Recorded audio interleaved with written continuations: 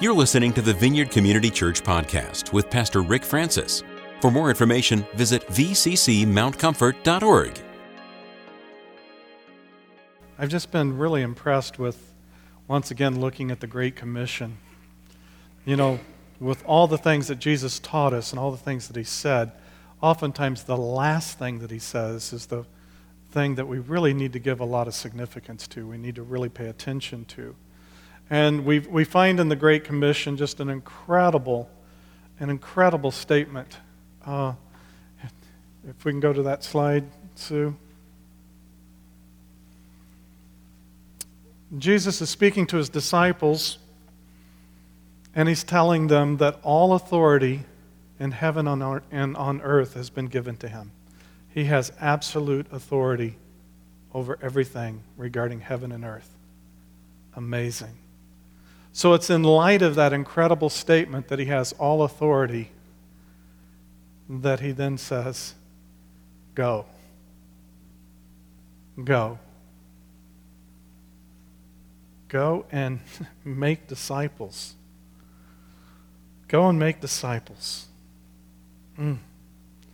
of all nations, baptizing them in the name of the Father, Son, and of the Holy Spirit, and teaching them to obey everything I have commanded you. And surely I'm with you always to the very end of the age. The last thing that they heard Jesus say probably just triggered all sorts of things. Because we find in Matthew chapter 10, earlier in this gospel, he gives his disciples authority.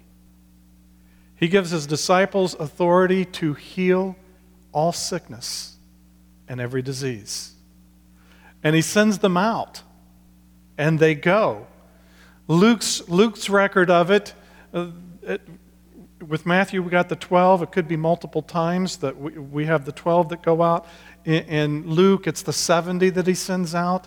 And when they go out, they have all these amazing events and encounters where they see the kingdom of God come and be effective and powerful and touch. And as a result of that, they are blown away with the authority that Jesus has that he gave to them. Now, Jesus has died on the cross. He's been raised from the dead.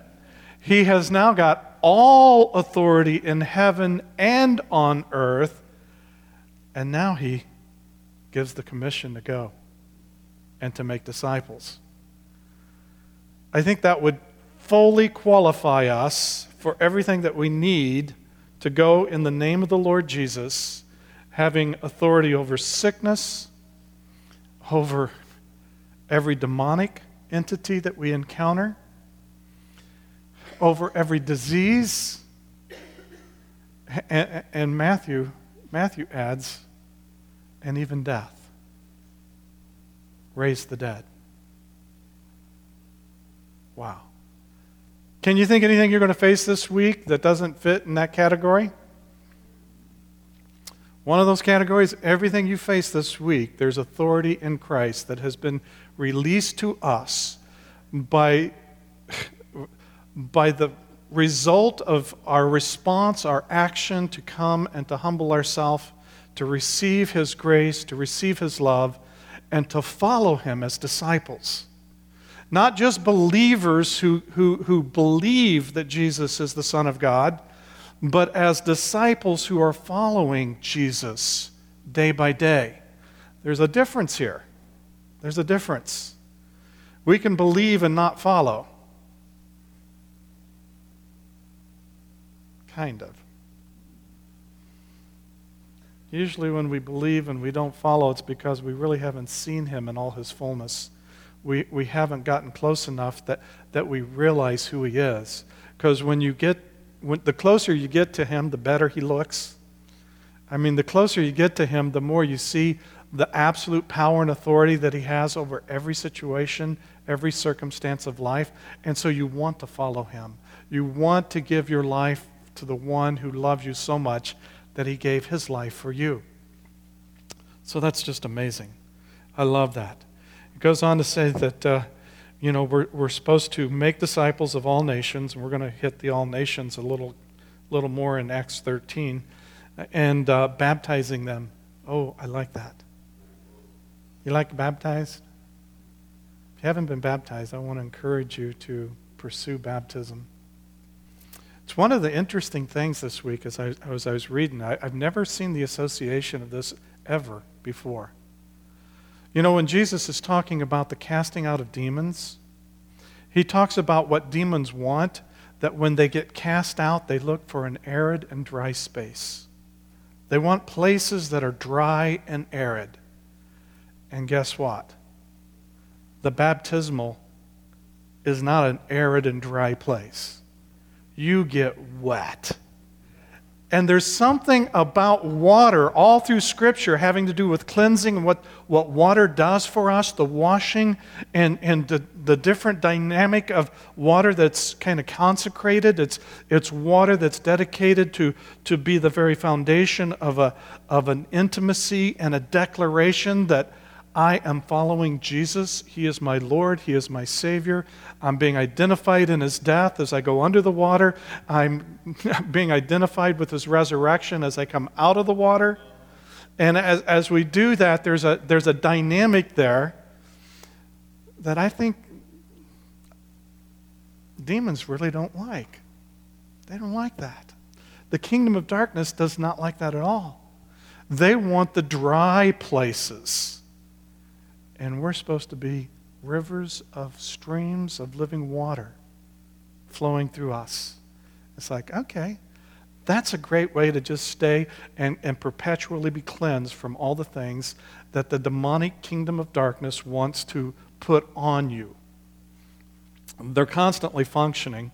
We've got to realize that as glorious as this morning is, that we're still in the midst of a war, and the kingdom of darkness is losing, but they're making their best effort to try to keep us from knowing the fullness of God's love. They don't want us to see Jesus in all His glory and all His goodness, because if we do, we will follow Him everywhere He goes. And so he doesn't mind if we get a glimpse, long as He can introduce a thought, make us feel like somehow we don't qualify, give us just enough. I'm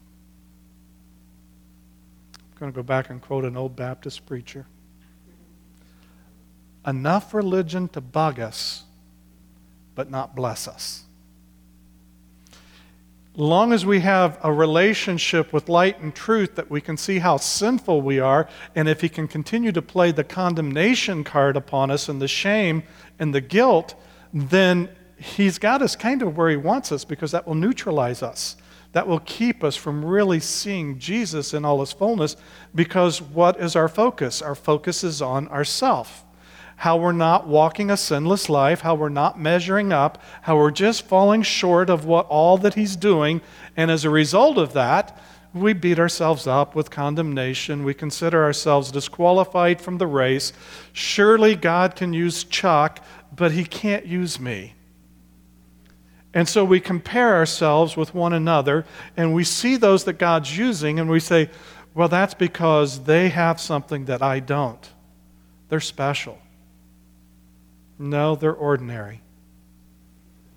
They're just ordinary. But they're connected to the one who is infinitely special and powerful and has all authority. So I just want to give you a little exhortation before we start this morning. Because I just love Jesus this morning. I'm just amazed at how tender and how kind He is, how powerful He is.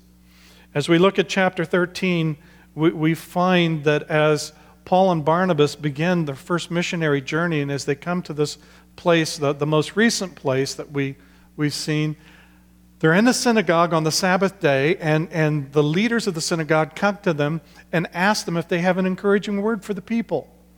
And they have an encouraging word, and Paul gets up and he shares the word.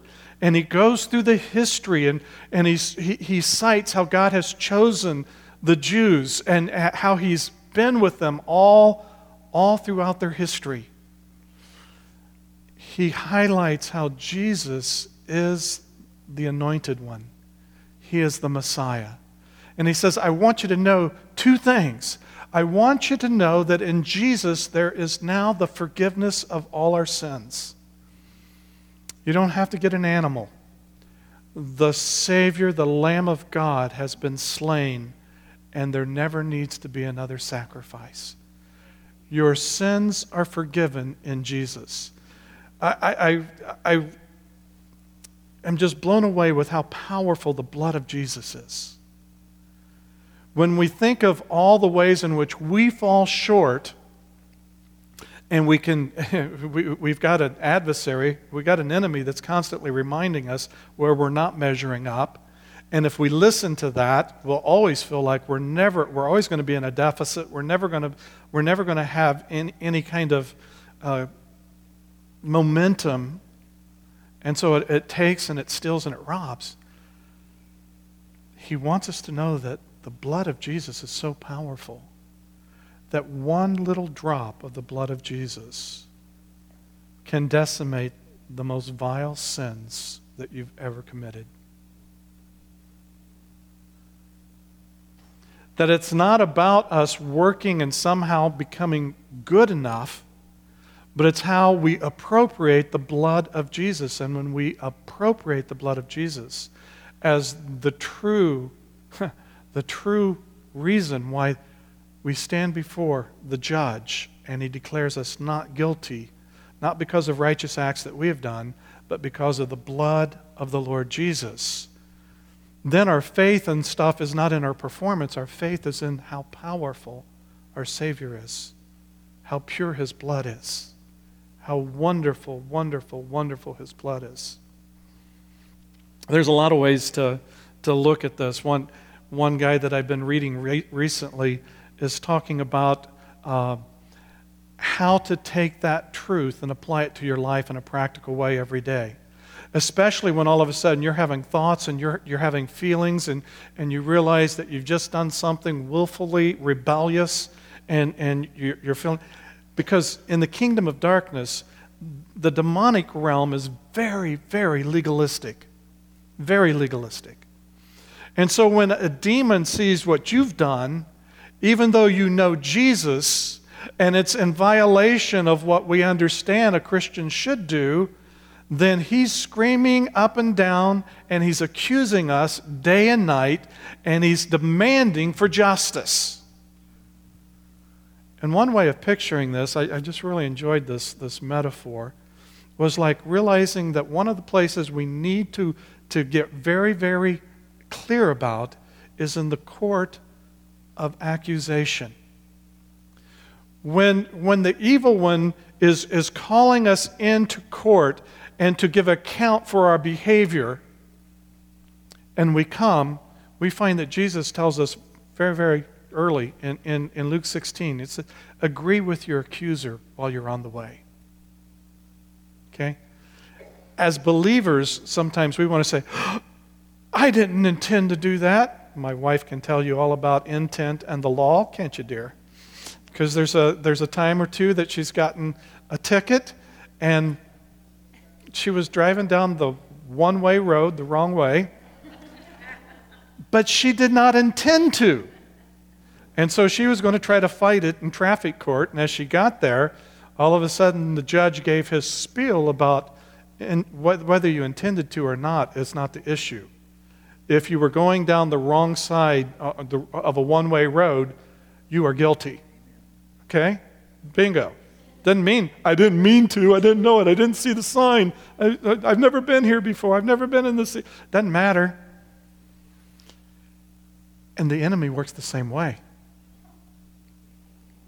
You know, and he brings the indictment, and we need to learn to agree. We need to learn to agree. Don't try to get yourself out of it. Don't fight it and contest it in court. But then you make your appeal to your defendant. The defender that you have is Jesus Christ. He's your defense attorney.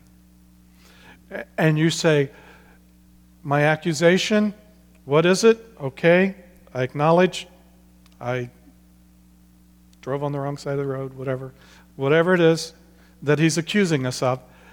and then say, but I appeal to my defense attorney who shed his blood for my sin. My confidence is not in my behavior. My confidence is in the power of the shed blood of Jesus. And from that moment on, the judge will look to Jesus and will declare not guilty. Now sometimes, if we have an area of our life that we wrestle with and these thoughts keep coming in and the temptation keeps getting repeated and we have that, it might be good while you're in the courtroom of the courts of accusation to ask for some documents substantiating that you are not guilty. So that if an evil spirit comes by and wants to tempt you, especially after their hold has been broken off of you, but it comes back to try to get you back into the same way of thinking and behaving and believing, you have with you the document from heaven that says, forgiven, declared not guilty by the blood of the Lamb. And when we believe that, it's amazing how the power of temptation, the power of an unclean spirit to try to get us to go a certain direction gets broken in our lives. The court of accusation is something that I think we all need to understand is happening all the time. Whether we understand it with that metaphor, but that dynamic of the enemy constantly coming at us and attacking is always there. Acts chapter 13, we'll begin at verse 44. On the next Sabbath, almost the whole city had gathered to hear the word of the Lord. When the Jews saw the crowds, they were filled with jealousy and talked abusively against what Paul was saying. When Paul and Barnabas answered them boldly, we had to speak the word of God to you first. Since you reject it and do not consider yourselves worthy of eternal life, we now turn to the Gentiles. For this is what the Lord has commanded us. I have made you a light for the Gentiles, that you may bring salvation to the ends of the earth. When the Gentiles heard this, they were glad and honored the word of the Lord, and all who were appointed for eternal life believed. The word of the Lord spread through the whole region. But the Jews incited the God-fearing women of high standing and the leading men of the city. They stirred up persecution against Paul and Barnabas and expelled them from their region. So they shook the dust from their feet in protest against them and went to Iconium. And the disciples were filled with joy and with the Holy Spirit. Father, we just ask that you'd give us eyes to see and ears to hear, hearts to believe the truth of your word. May we receive it in Jesus' name. Amen. They were invited to speak. They spoke, and everybody loved it. It's kind of like one Sunday you get up and you preach, and everybody just really likes the message. Oh, that was really good. Can you imagine the synagogue in Pisidian Antioch? Here they have their normal attendance except for Paul and Barnabas. They have their normal routine attendance, and Paul and Barnabas come, and my sense is they noticed that Paul and Barnabas were there. And so they gave them an opportunity, and they shared, and Paul shared with such passion, it kind of won the hearts of the people. And many of them continued to follow Paul and Barnabas afterwards. So they get the advantage of hearing for the whole week, from the Sabbath all through the week. They're listening and they're talking, and Paul and Barnabas has encouraged them to continue in the grace of God. And so they're getting that instruction all week long. They can't wait to come. So now it's the next Sabbath, and it's almost the whole city shows up. Well, the whole city didn't show up when I preached. What's going on?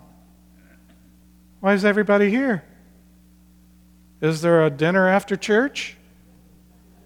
Is it food pantry weekend? What's going on? Where'd everybody... Look at it. And they got jealous. They got jealous. The week before, they were listening. Everything that they heard, they loved. And there was a warning at the end of the message. You know, don't fall into unbelief. Don't listen to this stuff and then move and fall away from it. And so the disclaimer comes, the jealousy rises. What happens when you get jealous? Anybody ever been jealous here? Usually when we get jealous, we don't just keep it quietly to ourselves. If we're an extrovert, we usually let everybody know what we're jealous about. If we're an introvert, we're very selective in who we leak our jealousy out to. But it always takes a verbal form. It always finds an expression with words and language. And it may never be that, I'm jealous that when, so-and-so preached, there was all those, but I was, it's like, oh no, his theology's off. Can you believe that? Everybody came and listened to him, and he's so theologically ignorant, he doesn't know the Bible. I can't believe that. Why?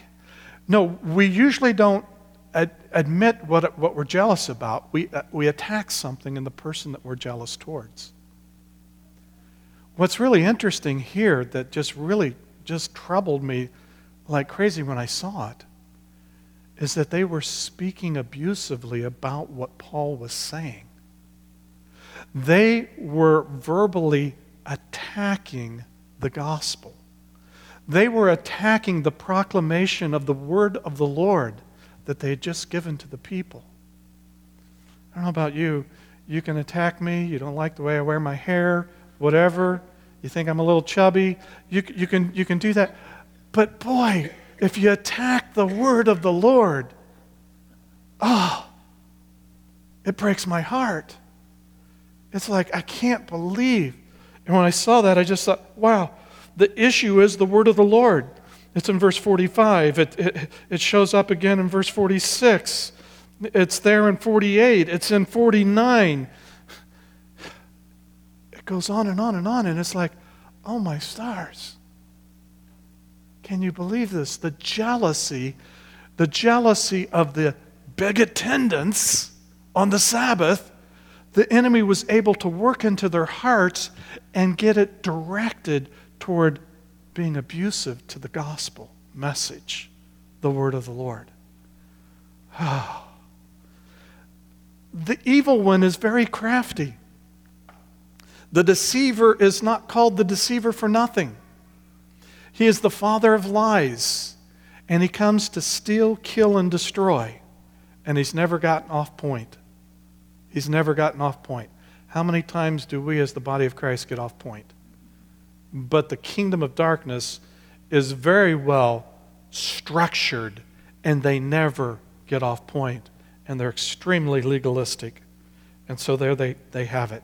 The jealousy. They rejected what they had heard the week before, and their speech was about the message. And so Paul gives an answer.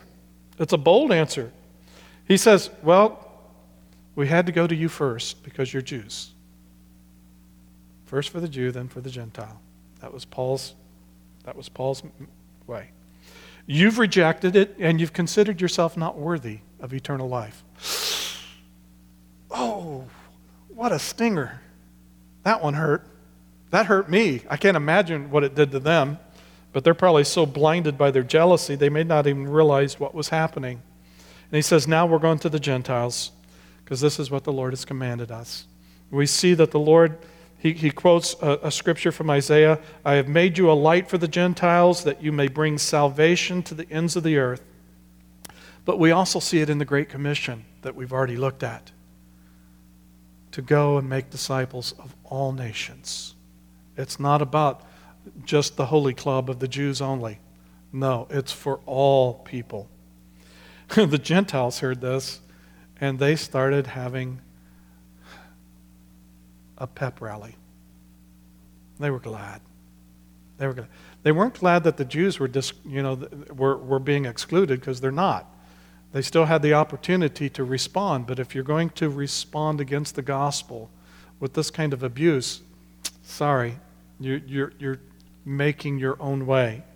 But the Gentiles are glad, and they honored the word of the Lord.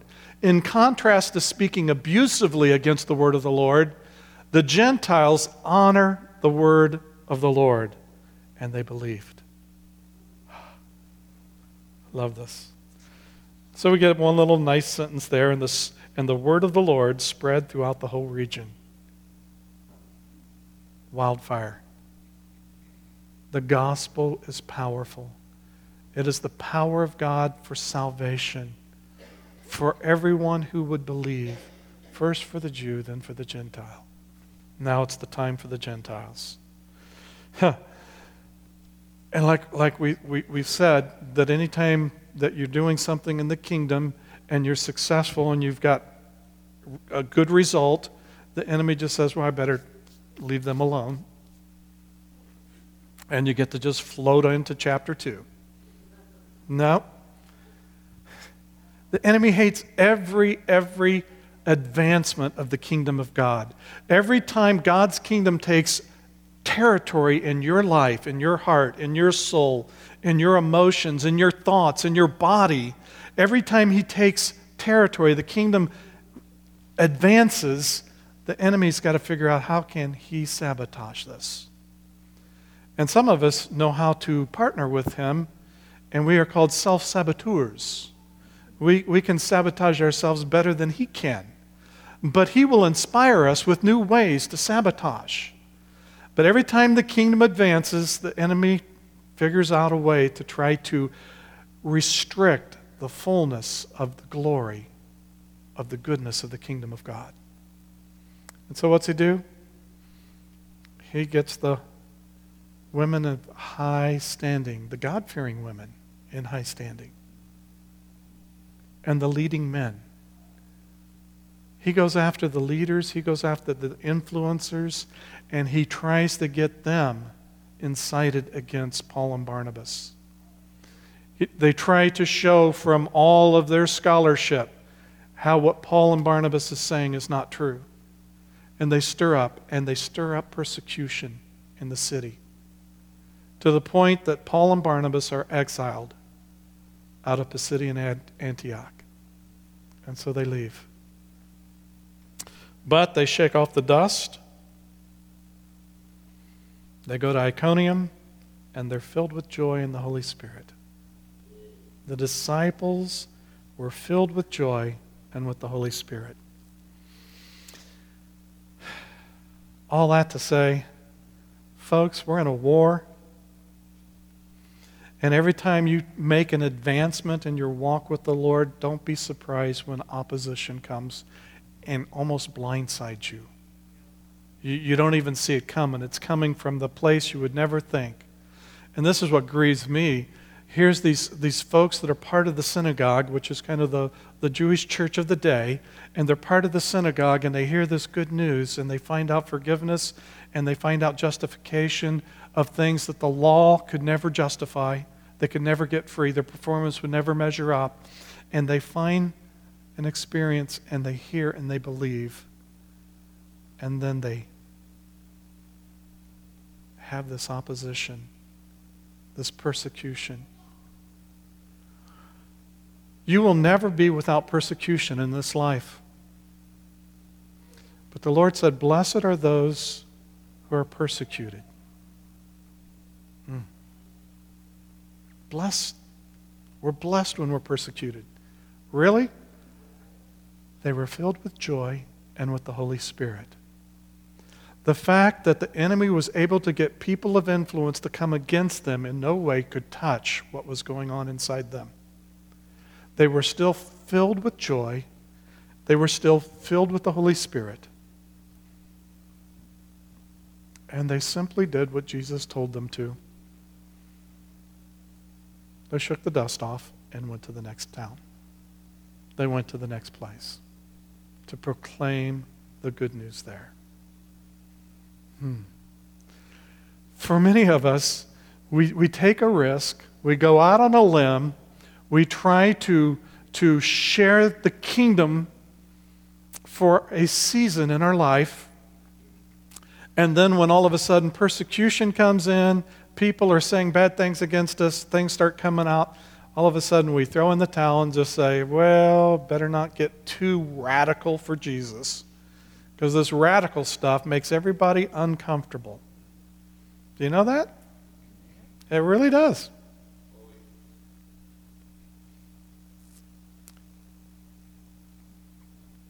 But somewhere in our discipleship making, we've never taught people how to keep the joy and the fullness of the Holy Spirit in the midst of persecution, in the midst of kingdom advancement. I remember one time I was preaching in my early years of ministry, and I just preached a faith-filled Holy Spirit message that was out there on the cutting edge, and I just thought I was going to, just see some amazing things happen. And people that I thought were kind of flowing with me, they were all of a sudden they just scratched their head and said, I don't understand what you're talking about. They did not get it. Instead of having the effect that I just sensed the Lord was going to break through, it never happened. I went home, threw myself on my little bed. Actually, I didn't go to my bed. I went down to the bottom, to our guest bedroom, and threw myself on that bed and just cried. And thought I had that, woe is me. Here I am. I'm the only one. It was the Elijah syndrome. I'm the only prophet that you have. Everybody, and just had one of these pity party, these preacher pity parties, because nothing was happening the way God should have done it, because I was faithful. And all of a sudden it was just like, when we are so focused on the results of proclaiming the kingdom that we forget that we're filled with the Holy Spirit and with joy, we are ripe pickings for the evil one. He will snatch every time when our focus is on how others are responding to what we're doing. We need to stay, please Jesus, help me disciple. We need to stay as true disciples focused on our relationship with Him and keep our hearts and our love connection with Him so that the enemy can't manipulate us by results, by what we see. Well, Linda agrees. Mm-hmm. I feel so good. We're filled with the Holy Spirit and with joy. And the evil one hates that. He hates it. So anytime you feel like your joy and a sense of the fullness of the Spirit is waning, go be alone with Him. Get your word out. Present yourself before the one who loves you and gave Himself for you. Remind yourself that it's not your performance, it's the blood of Jesus that makes you acceptable in His sight. It is the blood of Jesus that gives us access into the Holy of Holies, into the very throne room of God, into His presence by the blood of the Lamb. Oh, remember that song? Yeah, Jesus. Let's pray.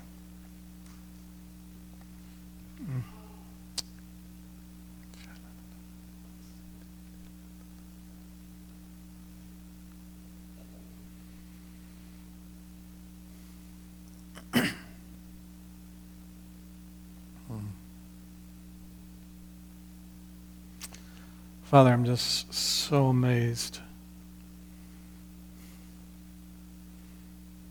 at how well I get played by the evil one, like a violin. He knows what strings to pluck, how to get my attention off of you. He knows how to make me feel insecure. He knows so much about me from his pursuit of trying to sabotage relationship with you.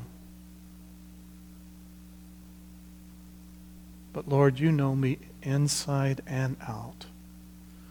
You know me not just from my behavior, but you know me from my spirit, my heart, my soul. You know before I even say what I'm going to say. You know the posture that I'm going to have. You know me, and you're not bound by time and space. You know me this very moment, and you know me tomorrow as clearly as you know my yesterday. And so, Father, I will no longer listen to the one who says he knows me because he's seen my behavior.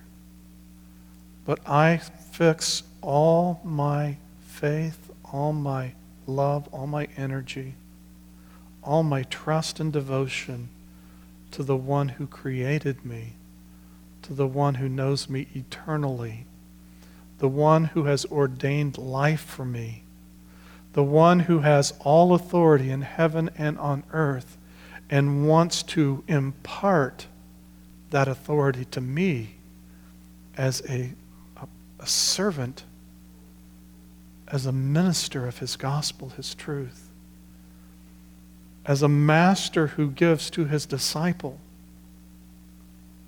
Lord, I receive in Jesus' name the fullness of all that you've died, all that you have risen, all that in your place of ascendancy at the right hand of the Father, making intercession for me, everything that those prayers are securing for me, I receive in Jesus' name. So, Lord, I say, let this place be a place that's filled with your love, that's filled with faith, that's filled with the assurance that you will never leave us nor forsake us. You'll never abandon us. You'll be with us to the very end as we go and make disciples. I thank you for each one here, Lord. We're not just believers, we're disciples. We want to follow you. And I pray, Holy Spirit, that you would give us today what each one of us needs as our next upgrade in our walk, in our following, in our devotion and pursuit of you and your righteousness, your kingdom. And so we receive it with thanksgiving, and we say thank you. Thank you. Now I ask, Holy Spirit, that you would release now prophetic words to us to give to one another. That you would release your word to us that we might encourage and receive it for ourselves. But then, Lord, that you would highlight and target and cause us to be able to give those life-giving words to others. Equip us, Holy Spirit. May we be armed with eternal love. In Jesus' name. Amen. You are now free to give words to one another. If you have a need for ministry, feel free to come forward. Be happy to pray and minister to you. Outside of that, be armed and dangerous. Did we not take offering? Yeah, we did. Yeah, we had offering. Yeah. You were getting sung to. Happy birthday. Would you just make a reminder that Al is going to be meeting right in our little Yes, Alpha is going to be meeting immediately after the service over in the Sunday school classroom, so make sure you're there. Have a great time. Alpha is one of the ways that we want to really disciple. It's our first step of discipleship, and it's our desire that everybody goes through Alpha. But for this first one, we have our first pilot group have been handpicked by Linda and the staff to come to Alpha. And we're looking for the day when Alpha will all be through Alpha. An incredible, Alpha is a ministry that gives the very heartfelt basics of Christianity.